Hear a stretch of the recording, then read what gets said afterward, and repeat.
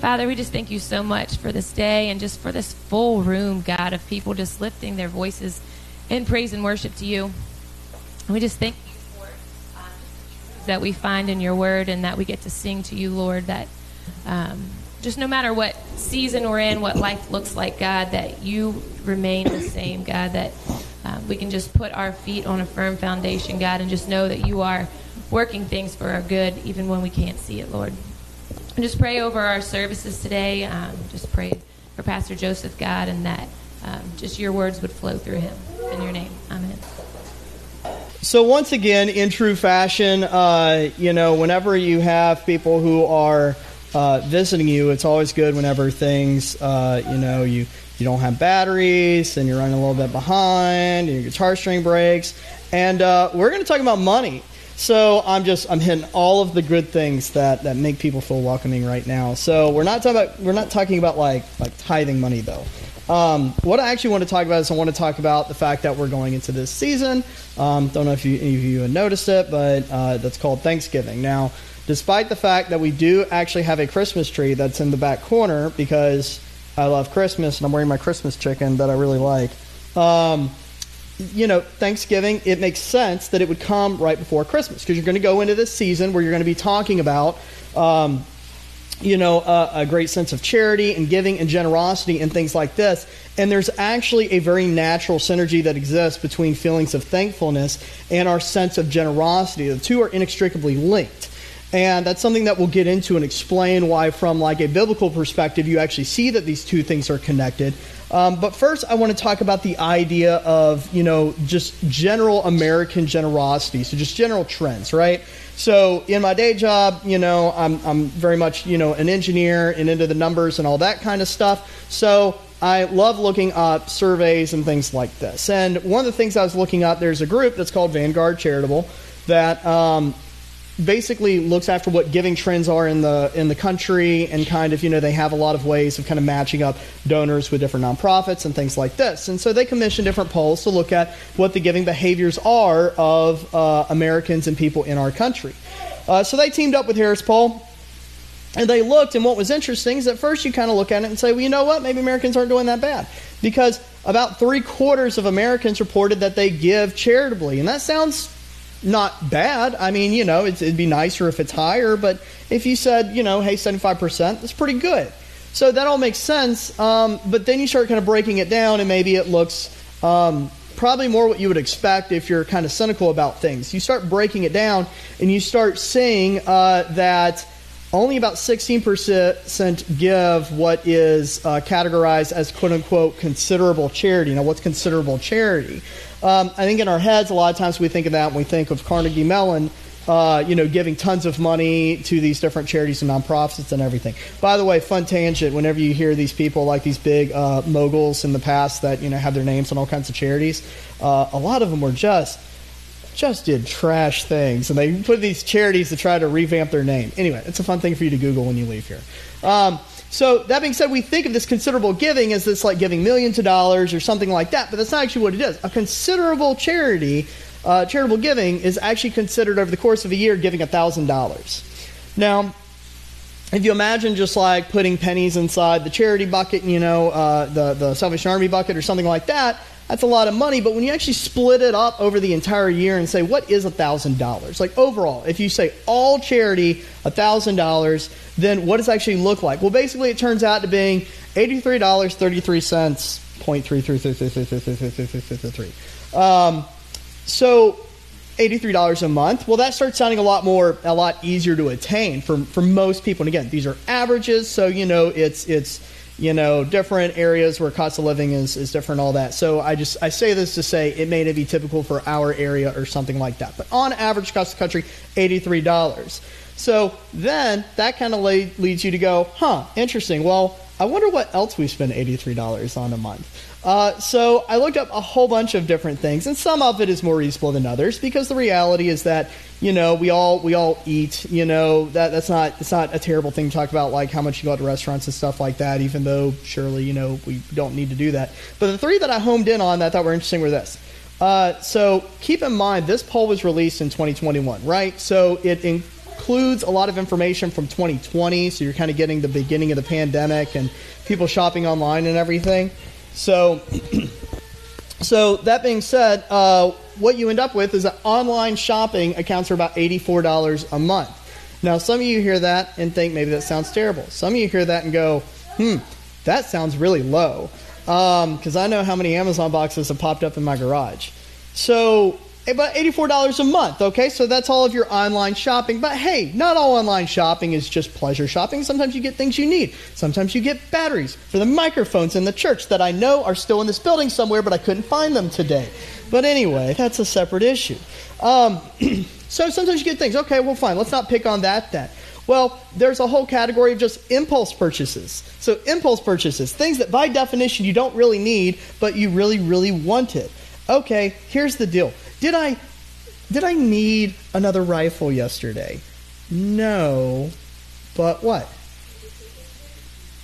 I needed the chicken shirt. The chicken shirt was an essential buy, and that was more of an impulse, but never mind. I'm not going to blame my wife from the pulpit. That won't end well for me. Yes, my chicken shirt. So, impulse purchases. Well, that accounts for $109. That's like $25 more. And if you're good with the math, then you know that $109 minus $84, and that percentage increase it's more money. So I'm not going to do the math in my head because I'll get it wrong. But it's more, so impulse purchases we end up spending more on. Going out for lunch. So this is kind of one of those classic things that for a couple of people I've done like financial, kind of working with the financial counseling kind of stuff. And, when you're working with people, like you always look for these stereotypical things that you say, like, everybody, these are things you can neck down a little bit. And one of those key things you always pick on is going out for lunch. You don't have to go out for lunch, but that's something where it's over twice as much, $175 a month. So anyway, it goes on and on. But the whole point is that $83 a month isn't all that bad.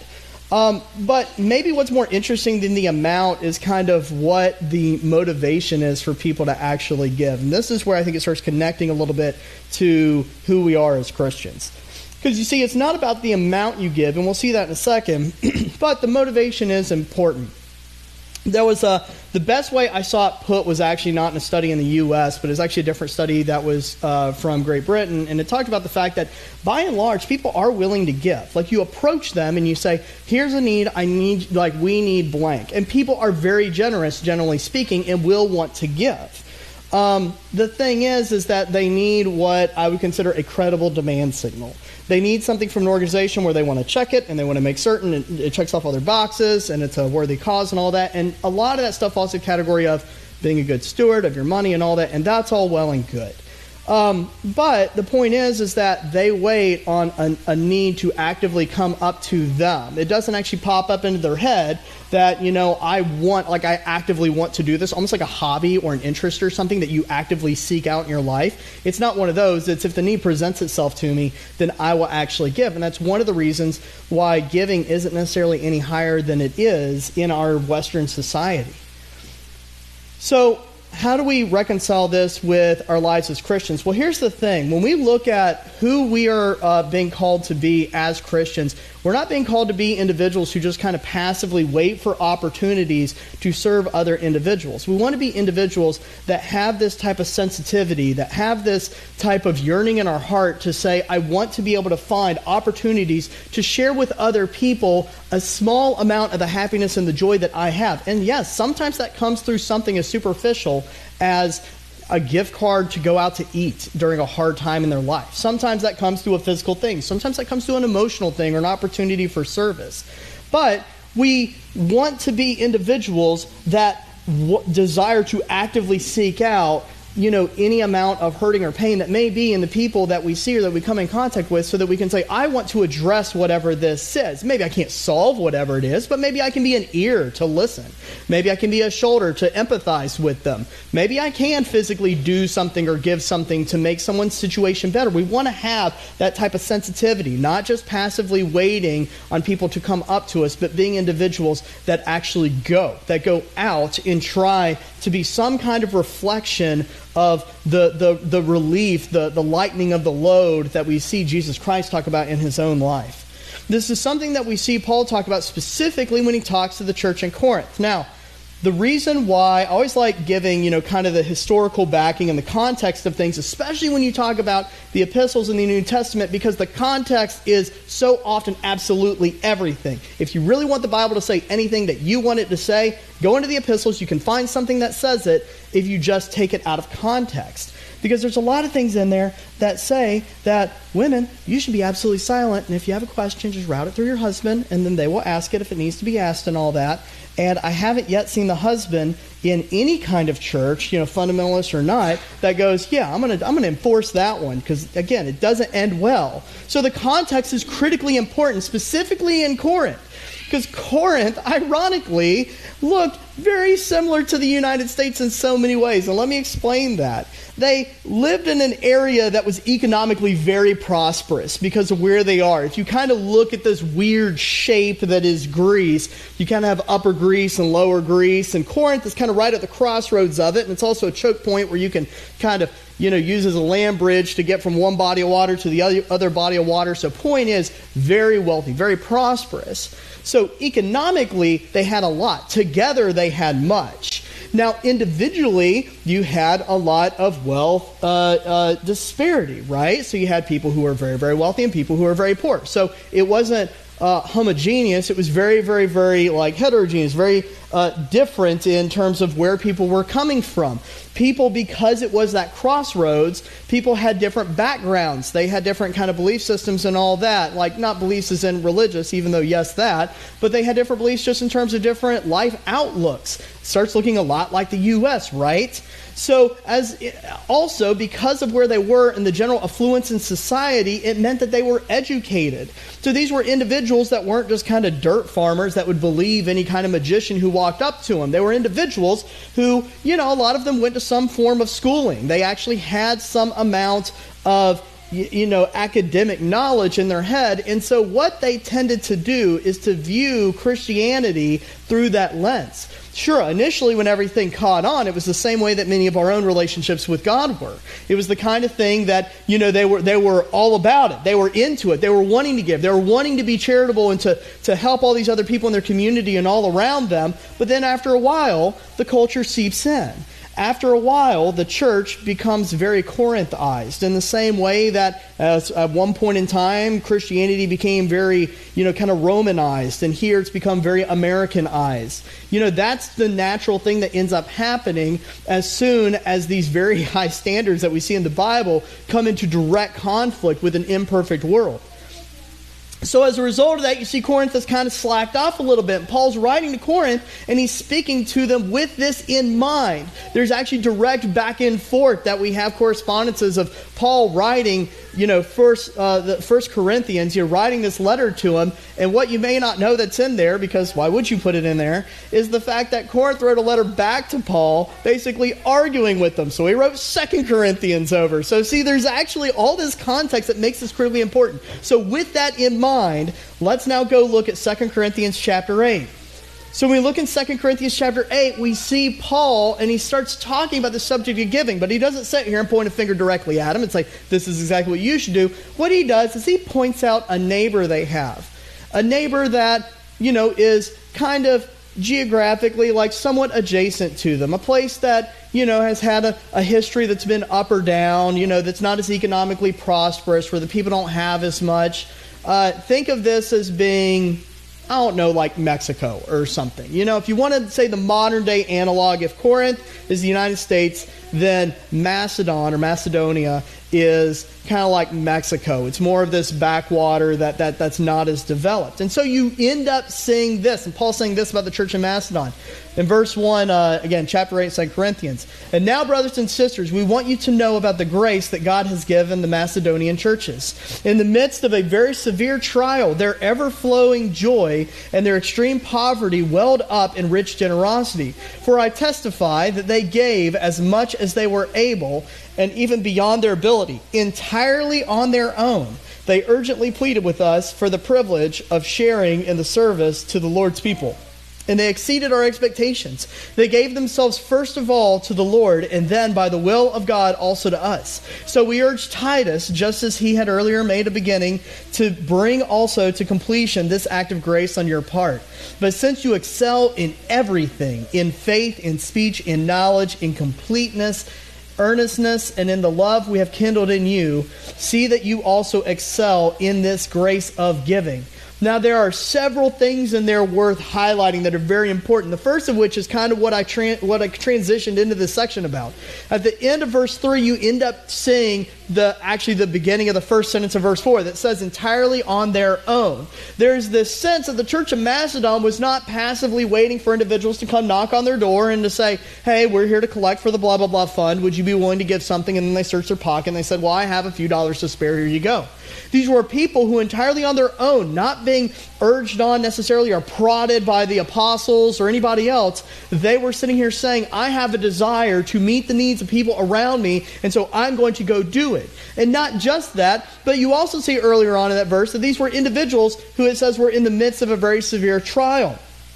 Context is everything. So once again, these are individuals who basically live in this area that is geographically a little bit cut off. It's up in the mountains. It's one of the reasons why when you have individuals in history, these famous individuals like Alexander the Great and everything, everybody was so taken off guard because they were coming from Macedon. These are a bunch of hillbillies up there. They're not going to rule the world. Who are they to come and tell us what to do? But yet, those individuals were able to do it. And it was shocking because Macedon was not a great area. It didn't have a lot to offer. It didn't have a lot of arable land. Basically, the only thing it had was timber. And that was the only thing they had. So if the timber trade shut down, then that's what you had.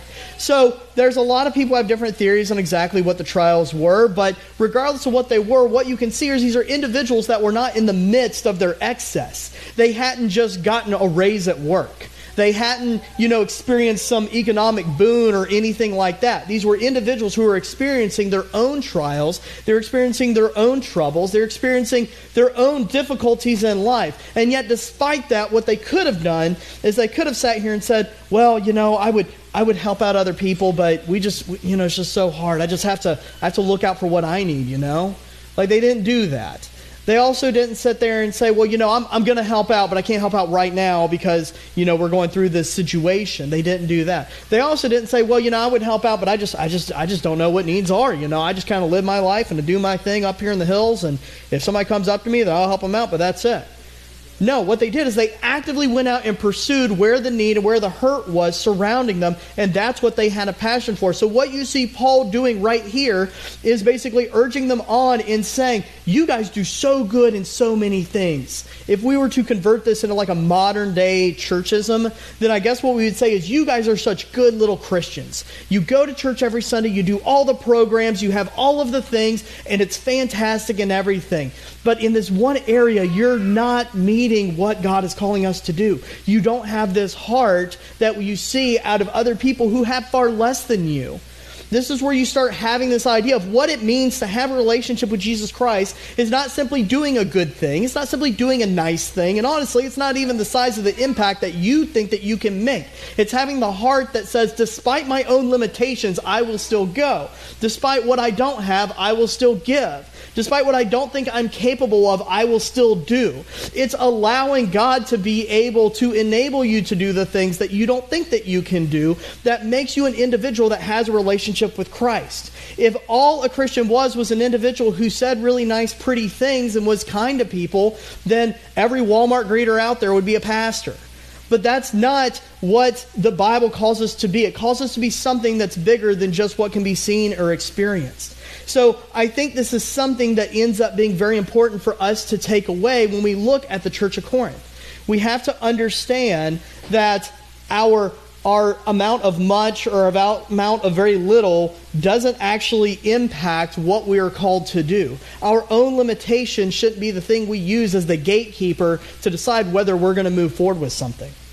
I mentioned here at the very beginning that when we were doing announcements that one of the things somebody popped up and asked me about was I kind of heard through the grapevine that at our home church location, some of them were talking afterwards, and one of the people said, I've always wanted to do like a community Thanksgiving kind of thing. I want to do this meal, and just like something for, I don't even know exactly what it would be. Like it was just like a vague idea.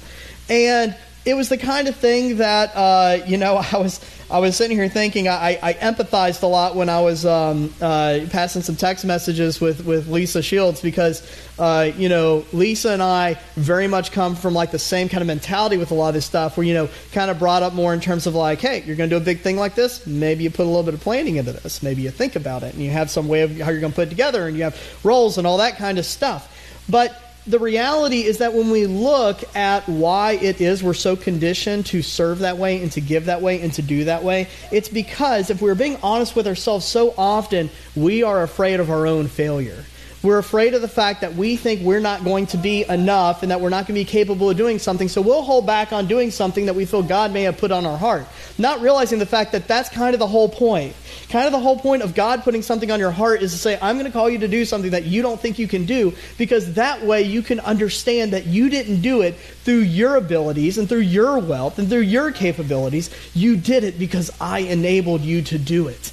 That's the whole point. That's how you see the glory going to God and not the glory going to Shelby or Joseph or the Well Community Church or any other group. That's how you ensure that the glory goes to God and to God alone. And that if it fails, it's because, you know what? It's fine. It was never destined to succeed in the first place. And so, you know what? It just kind of is what it is. And if it works, then to God be the glory. And that's how that's supposed to work. That's how we want our hearts to be oriented and how we want to be motivated to act and to do in our own lives. So, where do we get this connection between thankfulness and generosity? Well, a lot of it comes from that motivation I was just talking about. When we understand that our sense of generosity doesn't come from a place of what we think we can do or what we think we can give, then suddenly what we're starting to do is we're starting to understand that our sense of generosity doesn't come from any work that we've accomplished, from anything that we can take on as a point of pride. Instead, our sense of generosity comes from understanding all the things that God has done and that God will do in our lives. It comes from an attitude of thankfulness that we have.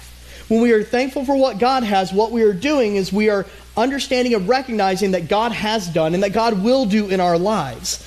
And so because God will do and has done in our lives, it means now I can't help but want to be able to share this with other people. How could I not? If I love other people, then I'm going to want to share with them these little glimpses and tastes of glory that I feel like I've been able to taste and experience. So just one chapter later in 2 Corinthians, you see Paul talk about this as well, this connection between thankfulness and generosity. And as you read this, I want you to hear this thing that in the video we put together for the home church, I kind of worded as the cycle of generosity and thankfulness. I want you to hear how God kind of put all this together in this like just kind of divinely clever way. So in 2 Corinthians chapter 9, verses 12 through 15, that's where we're at. It says this: "This service that you perform is not only supplying the needs of the Lord's people, but is also overflowing in many expressions of thanks to God. Because of the service by which you have proved yourself, others will praise God for the obedience that accompanies your confession of the gospel of Christ, and for your generosity in sharing with them and with everyone else. And in their prayers for you, their hearts will go out to you because of the surpassing grace God has given you. Thanks be to God for his indescribable gift." Now, when you look in there, this is the cycle that you end up seeing, is that it starts out with the fact that there's an opportunity for us to be generous. Whether we've sought it out or it's presented itself, we'll get past that. There's an opportunity for us to be able to help, so we help.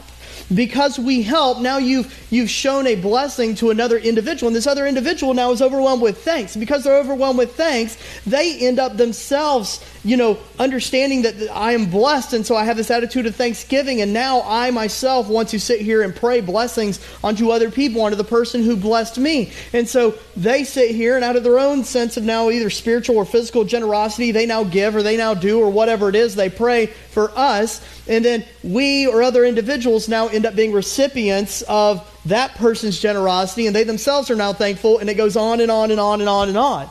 So when I look at the Bible, I can't help but look at God as kind of this divine engineer or architect of all of these things that have occurred in creation. Very few things do we look at in the Bible that we say, you know what, that is just totally random, and I don't see at all why God could have possibly have wanted to do things that way. There's almost always something we can latch on to say, maybe I can kind of see what's going on there. And right here is a great example of where you can see how God built these concepts of generosity and thankfulness to work together with one another. So what ends up happening? The reason why it becomes so bad when we become miserly, when we start withholding either our shekels or our time or our energy or our interest or anything else, is because what we're doing is it's not just a matter of saying I have an opportunity to do good and so I'm not doing it, which we've covered in past sermons in James. That's not good.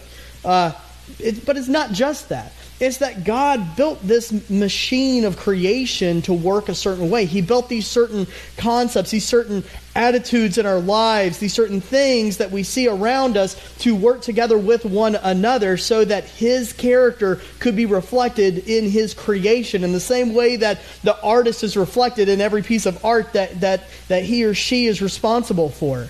And so when we sit here and we get in the way of these feelings of generosity and thankfulness, what we're really doing is we're really sitting here and throwing a wrench into the gears of this thing that God created. This is where we start seeing that, like, it's not just a matter of, oh, I need to be better, and I need to be nicer, and I need to be more of a doer, as much as it is that if I love God, and if I want to sit here and not just be an observer of God's grace, and an observer of God's glory, and an observer of what God is doing, creating this masterpiece of creation and renewal, and I want to actually be a doer in it, then I have to be somebody who enables things to work in this cyclical way that He's created it. I want to be generous because I want to bless other people. I want to be a part of that blessing because I know what it feels like to be blessed by God. And because I know what it feels like to be blessed by God, by whether it's material things or whether it's family, whether it's emotions, whatever it is, then I know how amazing that feels. And because I love other people, I want other people to feel that way, and hoping that if they get to experience that blessing, that they too will be just as excited, and that they'll go, this is amazing. I have to be able to share this with other people, and then they'll turn around and they'll share it with other people, and so on and so forth. This is what we're called to do. And you can see that in this way, what we're not sitting here focusing on is necessarily the success of our planning and our strategies or our 21-step processes or anything like that. Instead, what we're doing is saying, if there's an opportunity to be generous, if there's something that I've been able to seek out and that I've been able to find, something I've been presented to be able to help another individual, then it's not just something where I should be approaching it with the attitude of saying, well, let me see what I can do. Instead, what I want to be doing is looking at it and saying, okay, I'm going to do as much as I possibly can, and maybe even more so. I want to be able to have a sense of generosity that people look at and say, there's no physical reason for this. There's nothing to be gained from this for this individual. Because if they see that, then maybe, hopefully, the impression that a lost and hurting world will have will not be to look at me or to look at that individual or that organization and say, you know what, they're very nice people and they're very generous. But instead will be to say, I cannot reconcile or make sense why they would act that way aside from the fact that they have something that's different. That they have a relationship with something that motivates them to go beyond what actually may make sense to the rest of the world. That should be the calling that we all strive for, and it should be what we end up seeing when we read these examples of this extreme level of generosity in the Bible. And so the challenge for us is this, as we sit here and we go into not just this season, but as we continue going on throughout the year. Are we actively looking for opportunities to be able to serve other individuals? Are we looking for opportunities to be able to help people? Are we seeking out the hurting? Are we seeking out the lost? Are we going to the people that have been forgotten or rejected either by the church or by society or whoever, and then trying to reach those individuals? Or are we sitting here hiding behind our brick walls in our castle and waiting for some beggar to come up to the doors and say, can I please have a loaf of bread? Are we actively trying to help the lost creation around us so that they can see a glimpse of that blessing?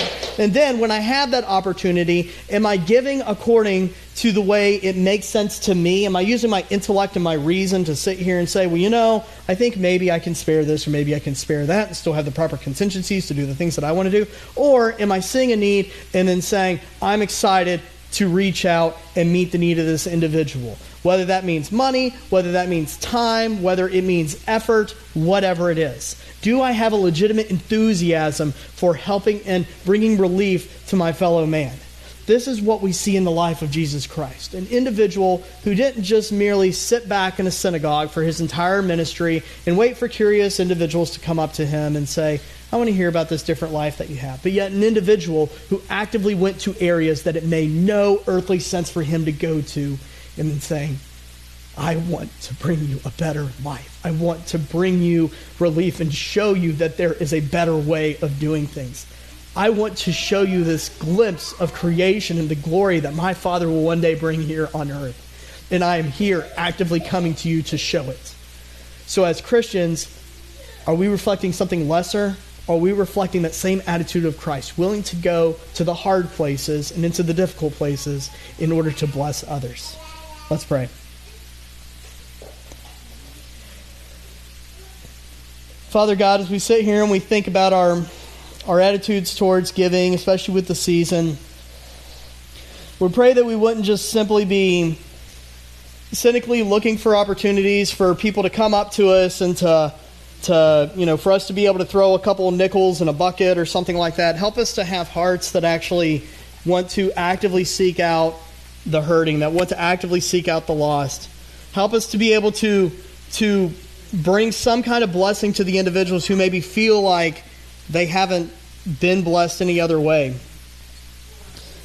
And God, as we sit here and we think about the way that we serve other individuals, help our motivations to be pure. Help them to not be self-serving, and help us to have the sense of conviction that whatever kind of praise or thanks is directed towards us is really all about you. Help us, God, to be more than what this world expects. And help us be something a little bit more like what you showed us when you sent your Son here on earth. We pray all these things in your Son's precious holy name. Amen.